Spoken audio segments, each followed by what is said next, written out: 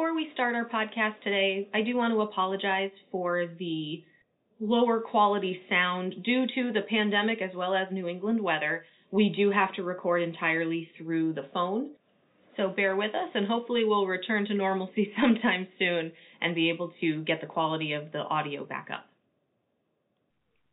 Hello and welcome back to RMI's Rants, Raves, and Rentals podcast. It's been a little while since our last broadcast, I suppose. And so I am your host, Stephanie Fritz, here with my co-host, Joe Lyman. And today we're going to be doing kind of a check-in, a pulse on the economy.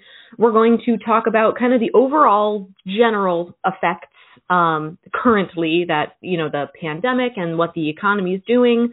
Then we'll talk about the effects that has had on business, a little recent news about vaccines, and then an outlook of the timeline. When are we going to be back to normal and what that might look like? Before we get into that, I do just want to say any opinions said, mentioned, represented today are mine and Joe's, and they are not representations of RMI as a company. So with that, Joe, I know you did a lot of research kind of on what the economy is doing and the stock market and all that. So what did you find? What are the feelings of the business world on the state of things?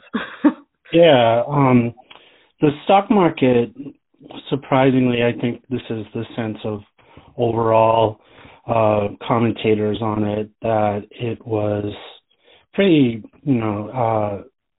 stable in terms of behavior as it was pre-pandemic. So in other words, it didn't tank and suffer really bad after the pandemic. It kind of, people, I think, who invest in stocks kind of looked at how they could tinker with their strategy because of the pandemic. In other words, looking at hotel companies and cruise lines and knowing that stocks that tanked, those ones, are going to have a long-term recovery.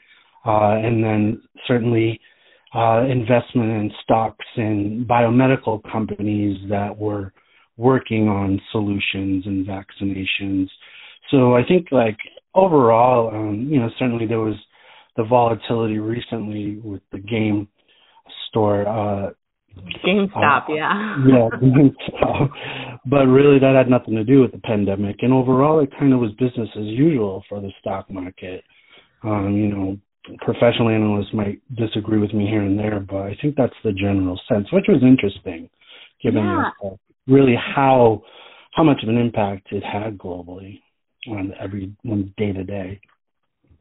Yeah, I guess disagree and agree with you, because definitely looking at my own stocks in March, they tanked, tanked, and everyone was trying to get out on the way down, not knowing how far it was going to fall. And luckily, I don't know why, maybe I was just so distracted by, the worldwide pandemic, I didn't actually look at my investments until recently.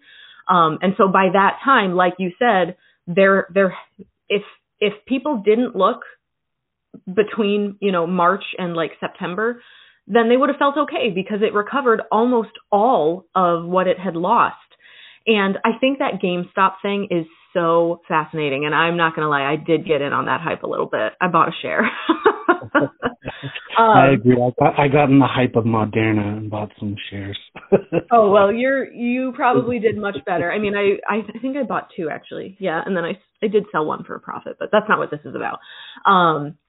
The other one was kind of about, stick it to the man. But anyway, I thought that was fascinating, because in one of the articles that you sent me about all this, it was saying how, outlook is actually really positive, and people think that this boom market is going to continue. So, I'm not going to say that the pandemic was a good thing, because obviously I think we can all agree it sucked and sucks currently. But it's interesting that the stock market, from my time as a financial planner, I really think it's like a self-fulfilling prophecy kind of thing. And it's a game of momentum. And if everyone thinks that it's going to be a good thing and it's going good places, it goes good places, because suddenly more people are investing in the stock market. And that article that you shared that's what it said. more young people than ever are getting into the stock market, and not just general stocks. They're getting into options too, which is part of what that whole GameStop thing was that the hedge fund companies had shorted the stock. And this Reddit page, for those of you that aren't familiar with this, said basically they shorted so many shares of stock that when they have to buy it back, there's not enough stock or something like that. So anyway, it blew up the price because then all these Redditors were like, I'm going to get in on this and buy up all the stock, and the price went up because everyone's buying. And anyway, again, that's not what this is about today, but it just goes to show that there is a really positive outlook. If you use the stock market to look at the economy as a whole, there's really positive attitude out there.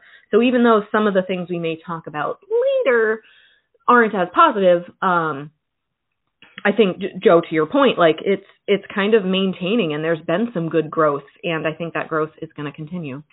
Yeah, and I think you're right. March definitely was an anomaly. I should have mentioned that. But your point about the positivity, even with the day that Pfizer announced that they were ready to go, just the stock market immediately reacted, ramped up, and it was that positive, feeling like, okay, we're going to be back to normal, and eventually today's a good day to get, back to buying and selling and trading. And same with when AstraZeneca announced, and it seems to be every time there's a positive news on the vaccine front, the stock market gets positive vibes. Yeah. Although, and I think this might be a symptom of the positive outlook, but I have noticed in some of the other articles, there's also, maybe it's because of a positive outlook that things are looking up, but I'm also noticing the general public is kind of getting fatigued with, COVID precautions. Right. Do you recall the article you had about a supermarket getting rid of arrows or something? Yeah, that was something that it was out of Carlisle, Pennsylvania, giant supermarkets.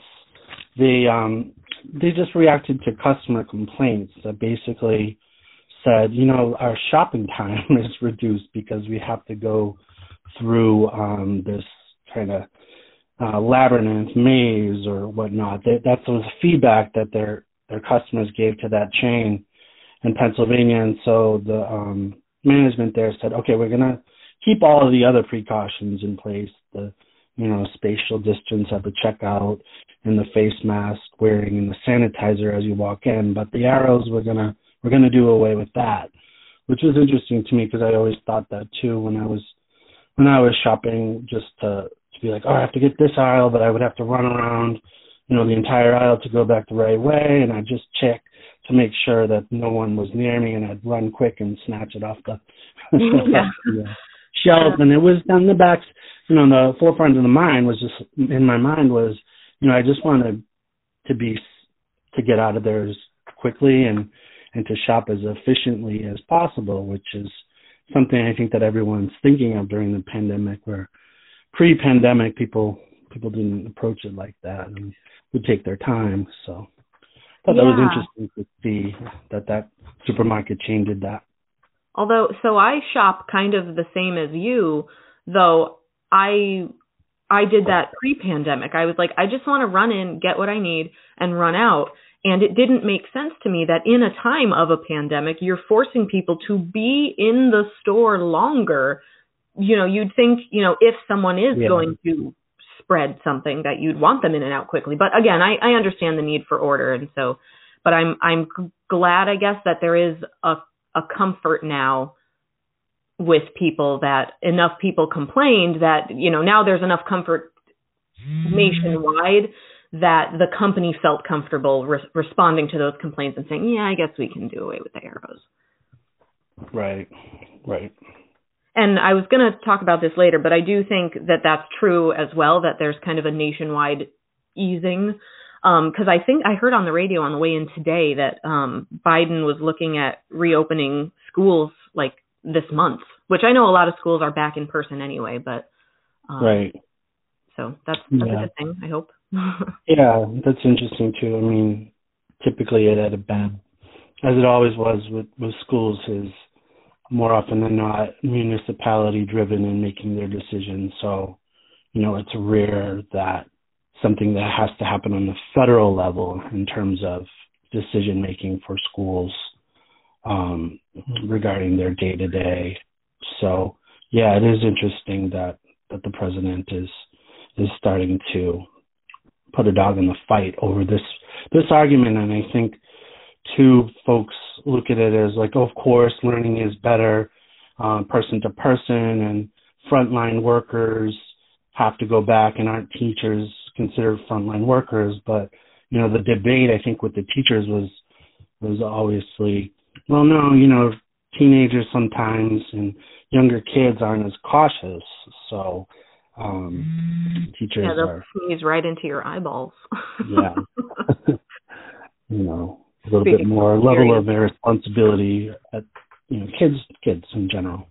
Yeah. So that was concerns for teachers and unions.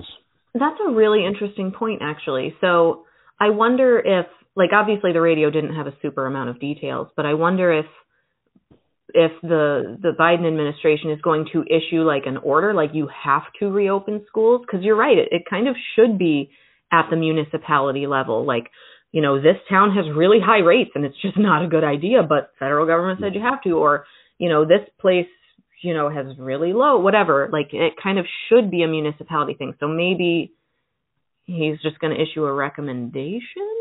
I don't know. Yeah, it'd be interesting to see. But we were also, Joe and I were really interested, sorry, shifting my audience focus.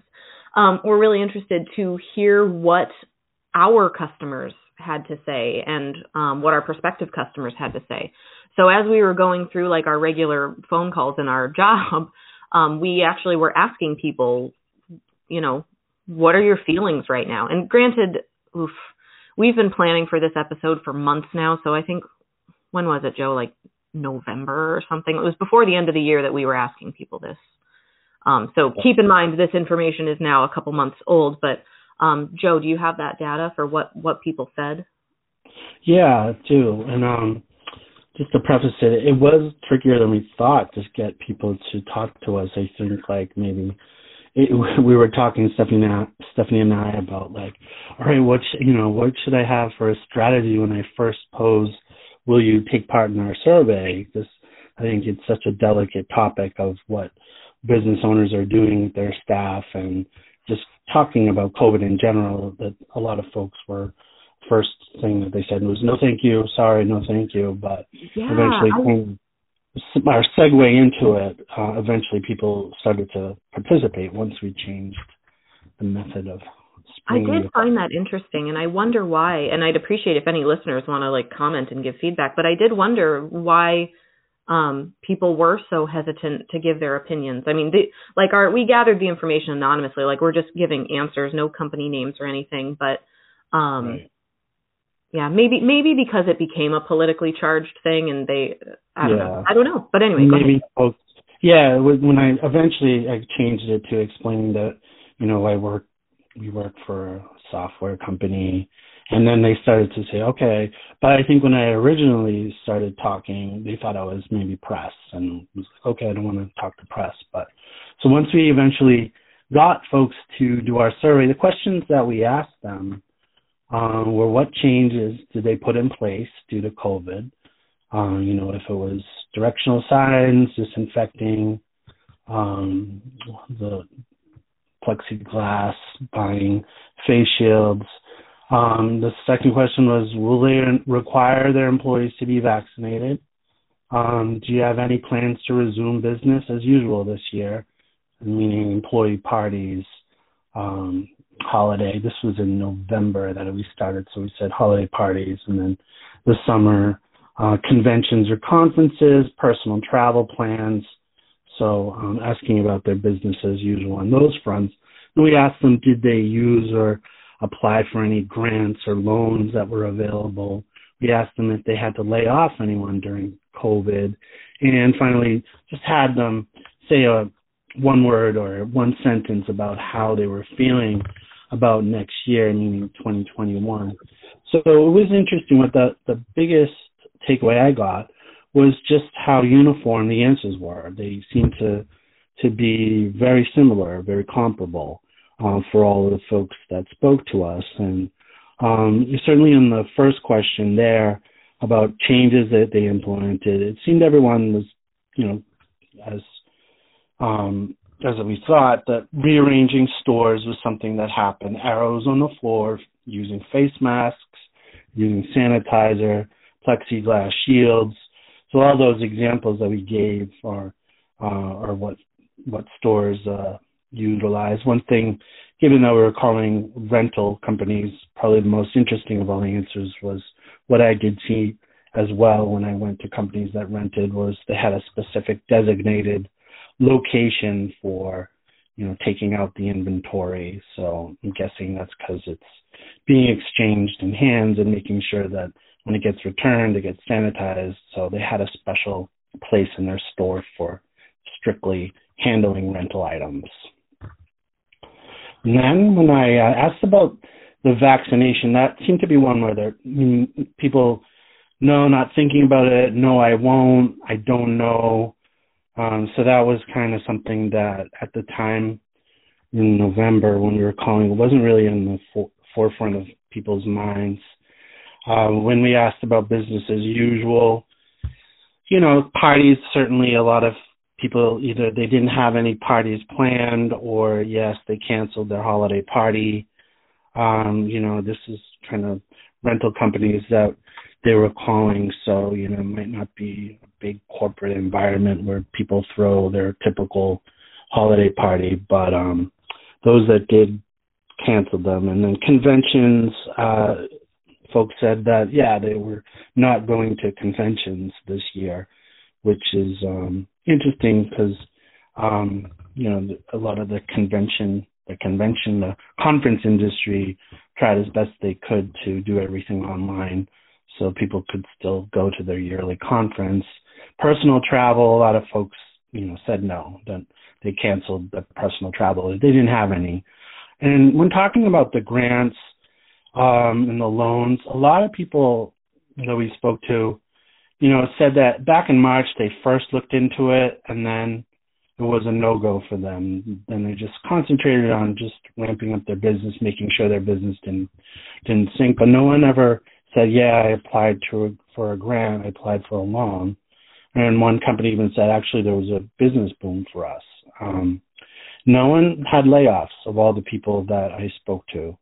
And a lot of the responses that I got from the companies on their one-word feeling seemed to be mostly the same, uncertainty, unsure, but hopeful, hope for a better 2021, optimistic, feeling good, optimistic. So, as I said, very similar responses. There's very little variance in them. Yeah, I always joke when I talk with people now, at least in January, I would say Happy New Year, may we never speak of 2020 again. And it kind of is like the year that never happened. I realized when I was talking to some of my friends, they had gotten a new house or something, and they had gotten their new house in 2019. But I was like, oh, did you get that? Didn't you just get a new house? And they were like, that was 2019. It's right. 2020. We just it was such a weird time. Right. But I wanted to remark on what you said about handling inventory in two regards. One, I'm going to mention this a little bit later as well, but I sat in on a portable storage forum, which portable storage, the renting and selling of basically those big 40-foot shipping containers is one of the industries that we serve. And it's such a big driver of all the other industries. And I know you have an article about Pelotons that I want to hear about next, Joe. But what you said about where they differed was how they're handling inventory. Some had to add a disinfecting step into their, when they receive one rental back and the next one goes out. What some portable storage companies were doing was basically creating a holding area in their yard, since the virus can live on surfaces for 3 days. When they would get a container back, rather than allocating their precious personnel to, disinfect it, they would just basically let it sit there for 3 days. And then after that, it could go back out. So that was just an interesting tidbit that I remembered. But tell me about Pelotons, and then I want to go further into portable storage and how that actually affects every single industry that our listeners are a part of.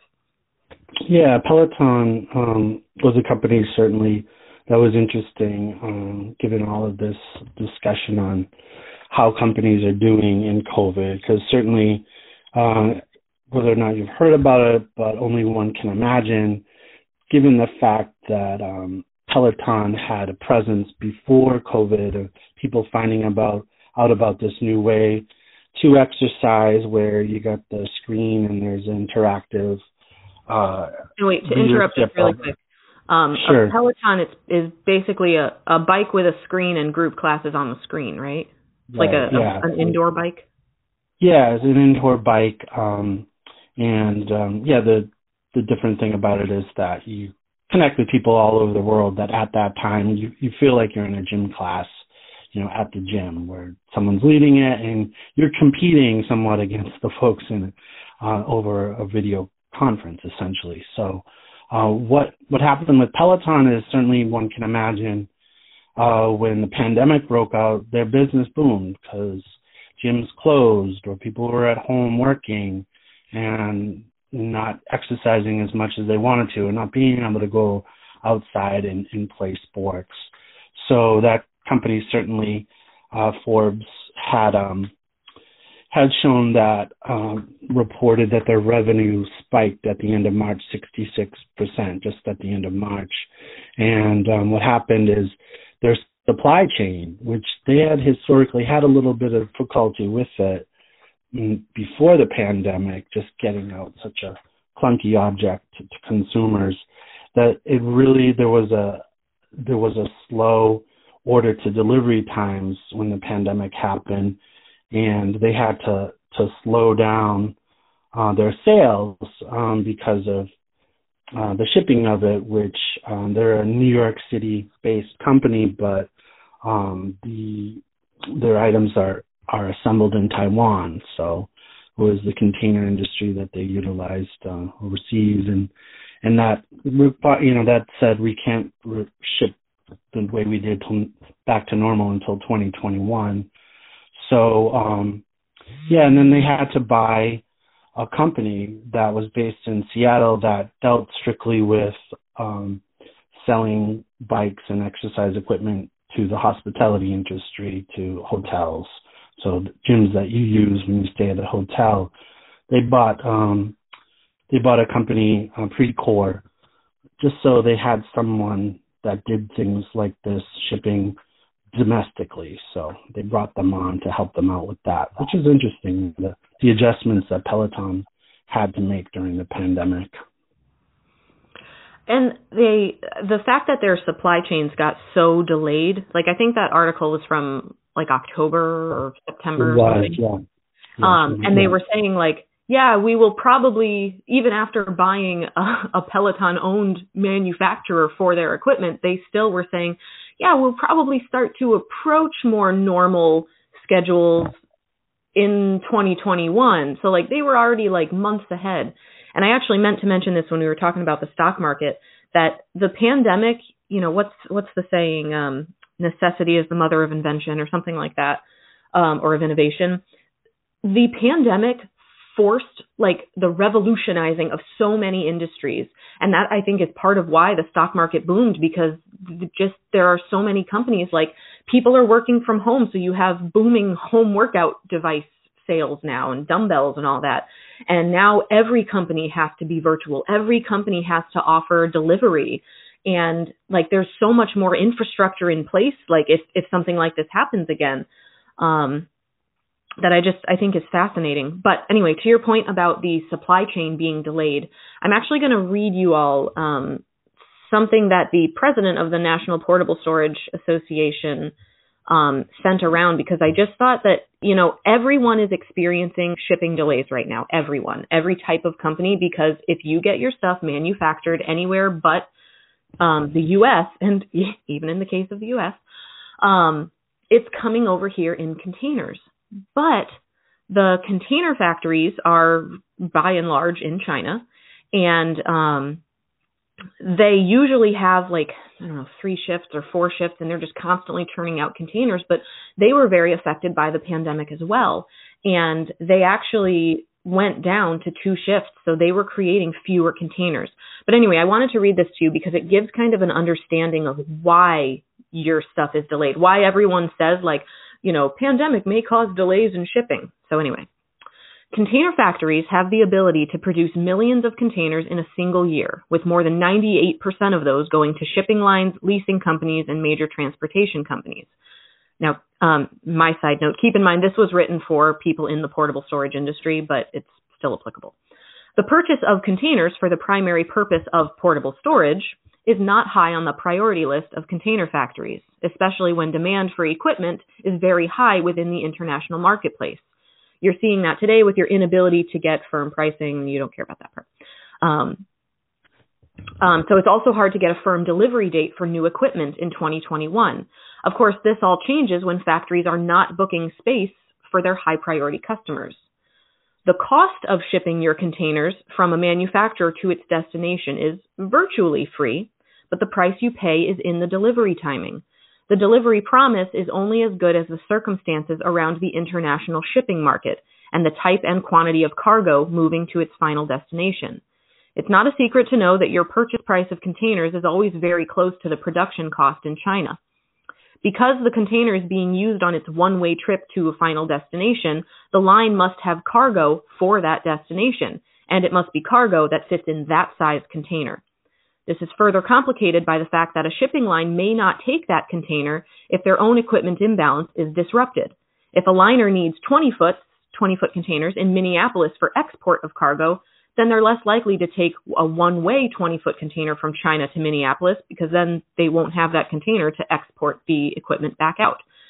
So that just kind of gives you an idea of what's happening in the background.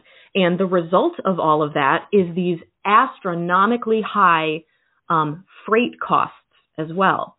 So there are fewer containers. There is demand for there's a whole industry of just demand for wanting those empty containers, but they just can't get them because everywhere else is like, well, I need my equipment to go places.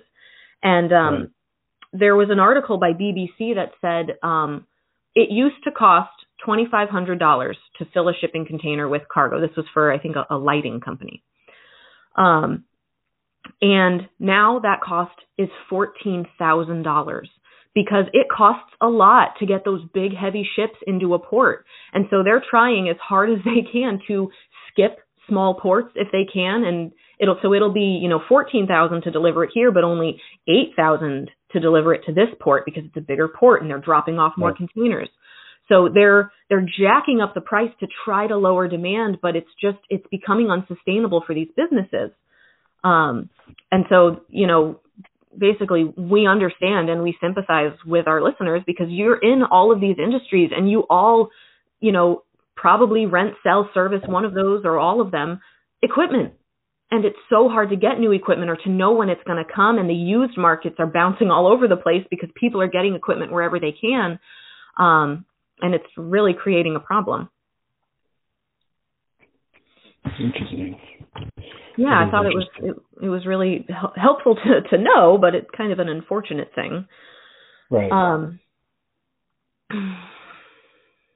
So I guess that kind of segues us into when does this go back to normal? Is this demand, this bouncing around of supply and demand? Oh, by the way, there's a new outbreak in China. So that portable storage, that container manufacturing could either stay as low as it is or go lower if China shuts down different manufacturers or closes them early, because they're trying to stagger how long it takes, or not how long it takes. They're trying to stagger how many people are all going home at once. Right. So yeah, that probably won't ease up for a while from a business perspective until COVID is under control worldwide. So how do we get it under control? With vaccines. And I guess herd immunity. But Joe, what do you got on vaccines? Yeah, so now that the vaccines have been approved, the first few ones, and more companies are saying that, we can come up with one as well. most notably recently Johnson & Johnson trying to get in. Back in November, when the first few ones started to get more prominent notice, the Wall Street Journal said, don't expect the boost in global economy. Be patient thinking about how quickly we're going to be able to return normal on the economic front. And that they just simply cited the fact that knowing that,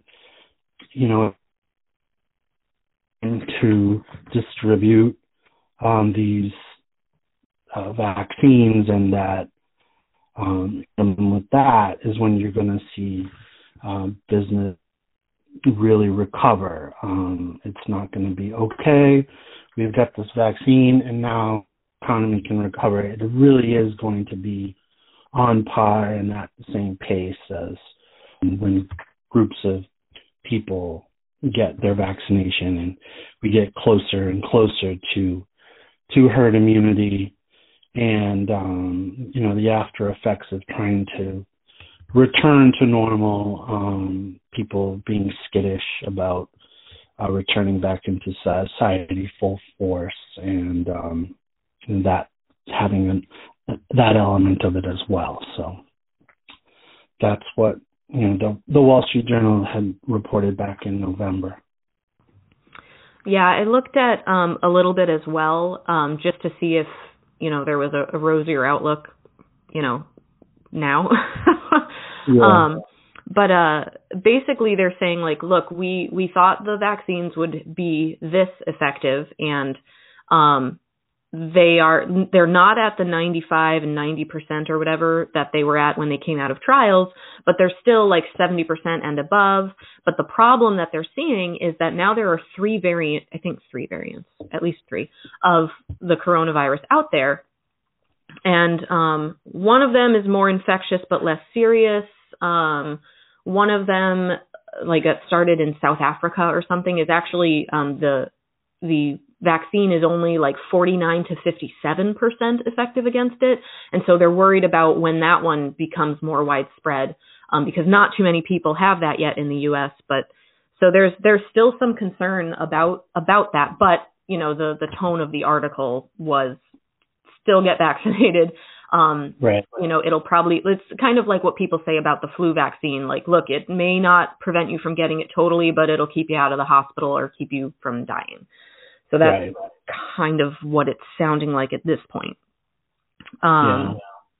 So, and just the nature of the nature of the relationship between vaccines and viruses. Even before we knew about COVID, that every time the flu season would come in, it's, well, the vaccine might not be the same as what it was, because the virus is mutated, and that's what viruses do, and so we saw that at the beginning of COVID, where there was a big concern that, COVID went into the mink, and then caused a new mutation, and now we're seeing, okay, parts of England had a mutation, parts of South Africa had a mutation.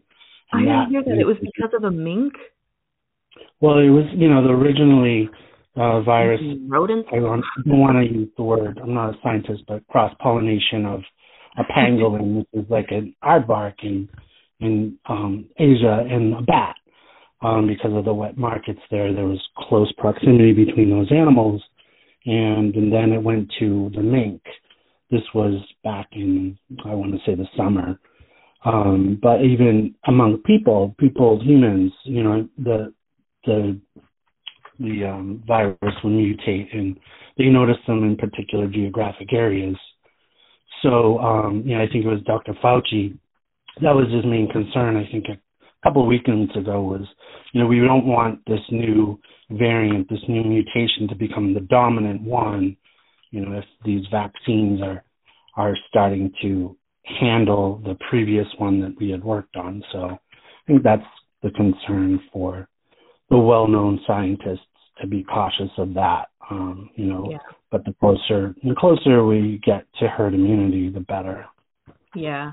That reminds me, this is totally not totally off topic, but just something really fascinating that I learned. So vaccines really are the reason why humanity can live in cities, that and like, indoor plumbing. But, and actually this tangent of a tangent, they're starting to see medieval age diseases pop up in California because of the homeless problem there. Because there's just so many, and obviously, homeless people don't have indoor plumbing. They have to do their business where their business can be done. And, they're seeing medieval diseases crop up. So that's a conversation for another time and not this podcast. But, anyway, vaccines and indoor plumbing are the reasons why people can live in cities.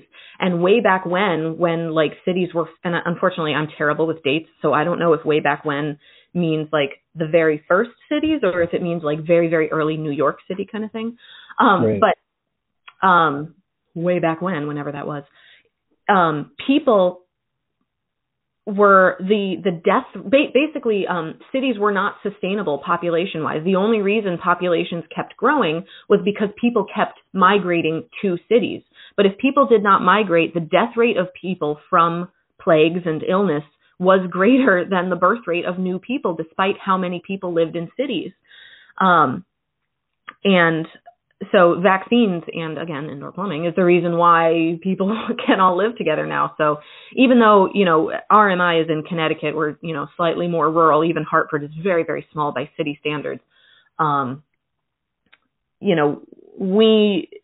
People may have different perspectives depending on where they are in the country, but when you do have a bunch of people stuffed together in apartment buildings and whatever, it is a different ecosystem, I guess, than out in rural Connecticut. Yeah. But anyway, I just always thought that was interesting that people could not. Cities were a dirty place to be, and people died more than were birthed.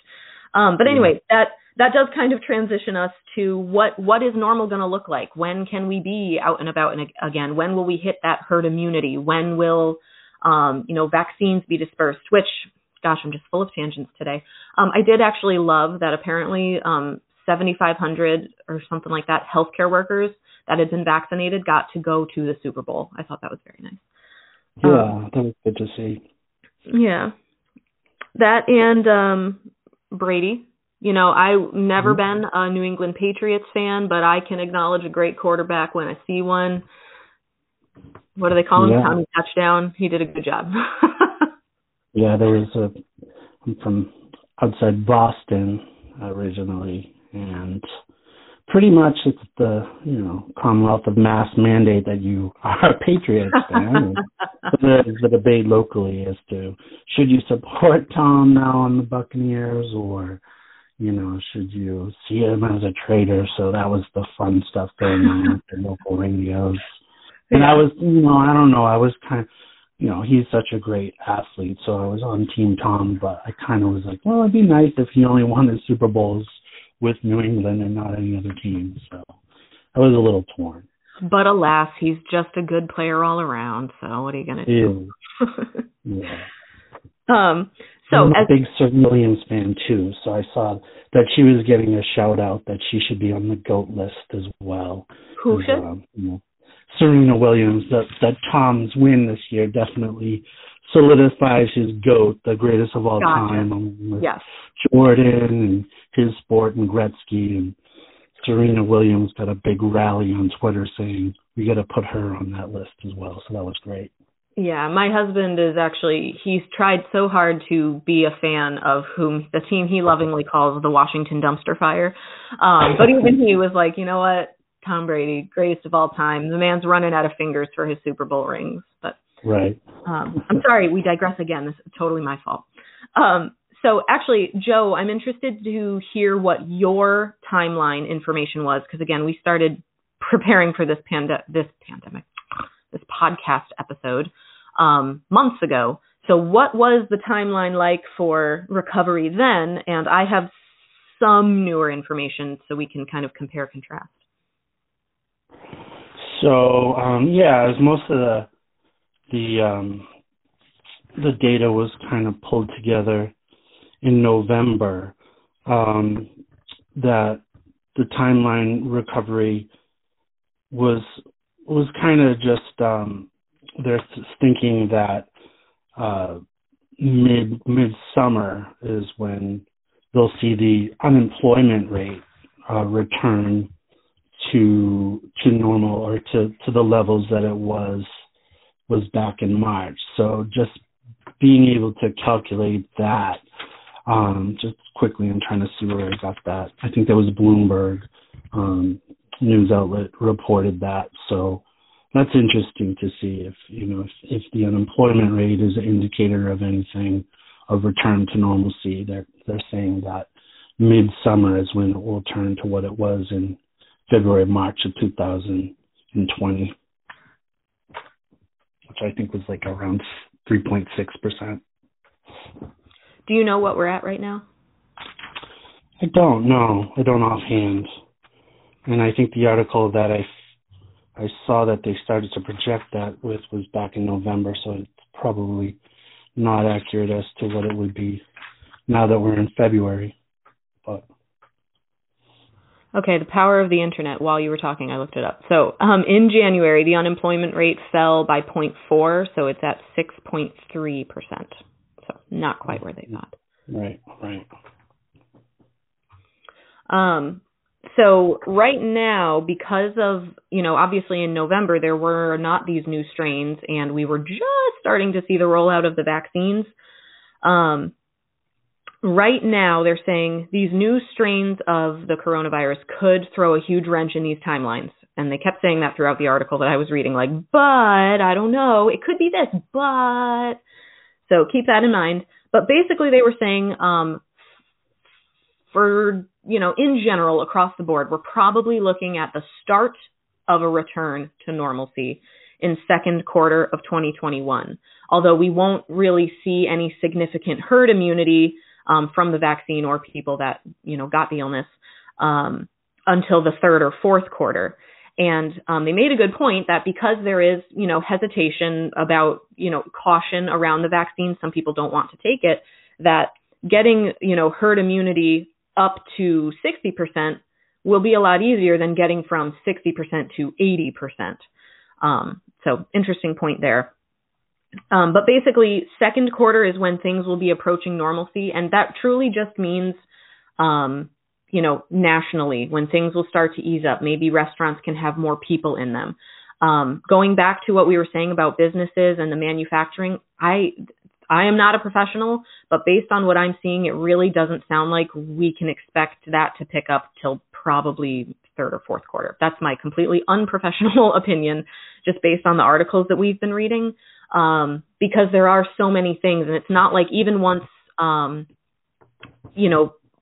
China restores its normal manufacturing schedule, like when coronavirus is totally under control, there's going to be such a backlog of demand that those prices aren't going to go down for a while. So buckle in, I guess. Keep being frugal. It's right. Good to be hopeful, but make good choices in the meantime. Right. And also that the prediction for the future of the coronavirus is obviously, once we reach that herd immunity point, does COVID go away? No, not really. So what they're thinking is that it may remain endemic, like the measles, where developed countries would have intermittent, limited outbreaks, whereas there would still be significant cases of the disease ongoing elsewhere where they, have more limited vaccine access. And basically what this article said, and actually I'm going to quote it here, is that normalcy will mean accepting it as a, quote, baseline disease burden in society, end quote, like the flu. So, every winter we know people get the flu, and, we wash our hands a little more, and, we try to be conscious of that. So basically they're saying even with all of these vaccines, which, we have a flu vaccine too, but similarly to the flu, this is mutating. So again, normalcy will start to ease up or begin in the second quarter. But because we won't reach herd immunity till the third or fourth, which I don't know how what China's access to vaccine is like throughout, or where their manufacturing companies are, but yeah, basically coronavirus isn't going away. Normalcy is going to mean getting it under control now and then just accepting that it's going to pop up maybe seasonally, but we're going to see it. So yeah, not an extremely rosy outlook. I'm glad the stock market is hopeful. You know, I'm hopeful. I'm glad that, you know, we've got a vaccine out and, you know, vulnerable communities are taking it. And it sounds like even with these new strains, it's going to avoid hospitalizations and deaths. But, yeah, that's, the COVID situation is going to keep a stranglehold on us businesses for a while yet.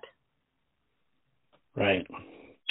But hopefully there'll be adjustments now that we know the drill. You know, now that we know what 1 year looks like. One of the things that we talked about too was just when the winter started coming, restaurants wanted folks to go and still use restaurants, and the heat lamp business, the heat lamp rental business got really backed up. So, you know, hopefully now that we know what 1 year looks like, people will know how to prepare if we have to, you know, have limited dining next winter, or whatever industry, you know, the adjustments that they had to make.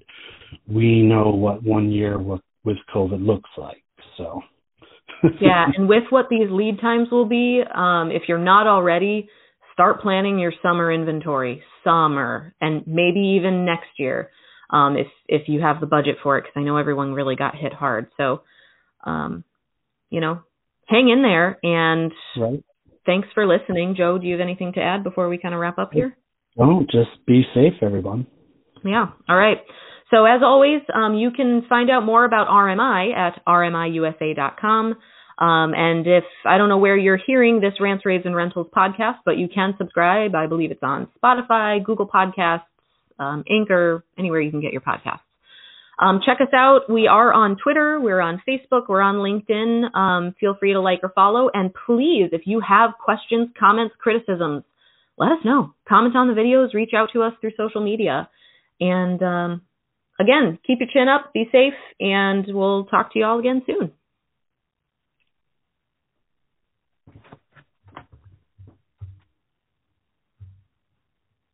This call has been recorded.